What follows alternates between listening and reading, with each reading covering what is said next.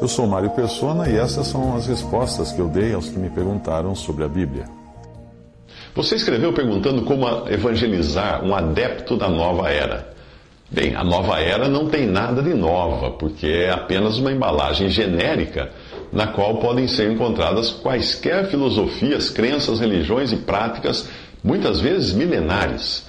Mas o sentido é menos de um recipiente de compartimentos estanques e mais de um liquidificador no qual você prepara uma vitamina espiritualista com os ingredientes que mais lhe agradam, às vezes até conflitantes e contraditórios entre si.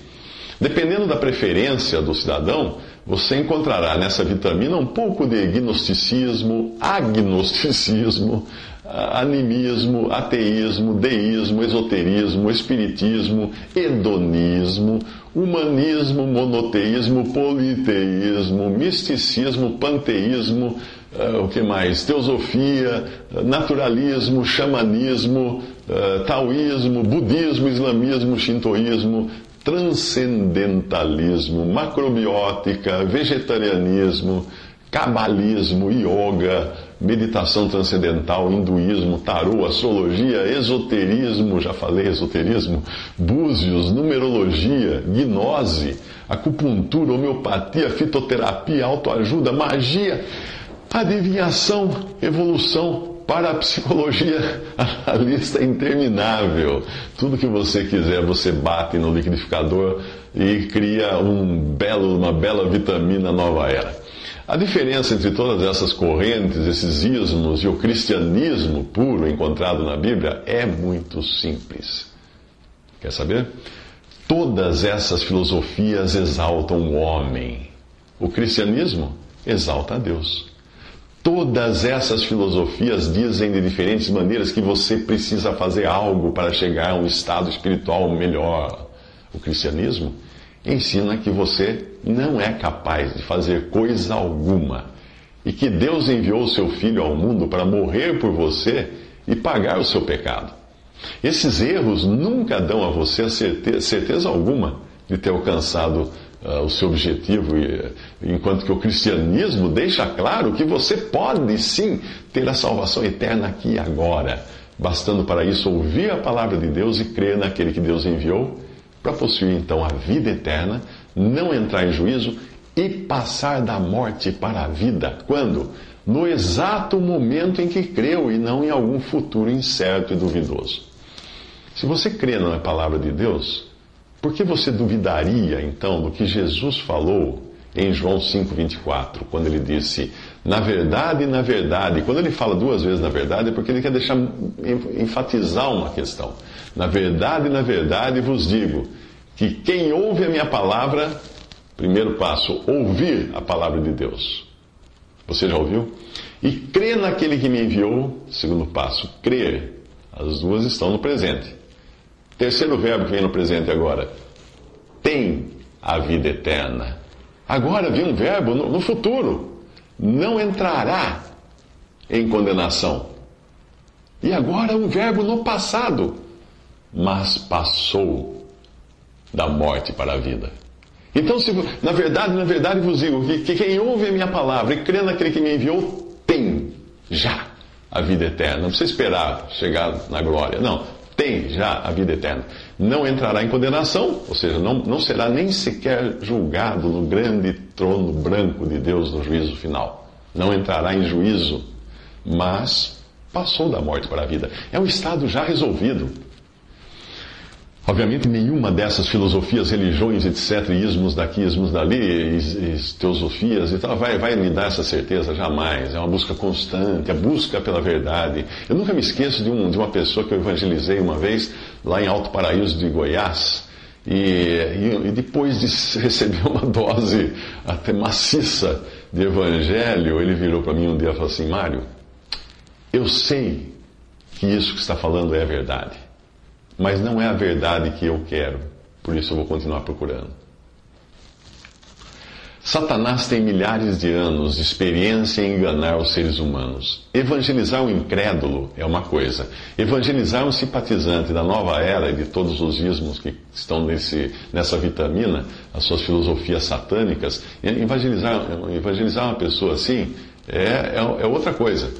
No primeiro caso, evangelizando um incrédulo, você tende a se concentrar na condição do pecador, na solução de Deus, que é a cruz de Cristo, e no destino eterno, o que é uma abordagem correta.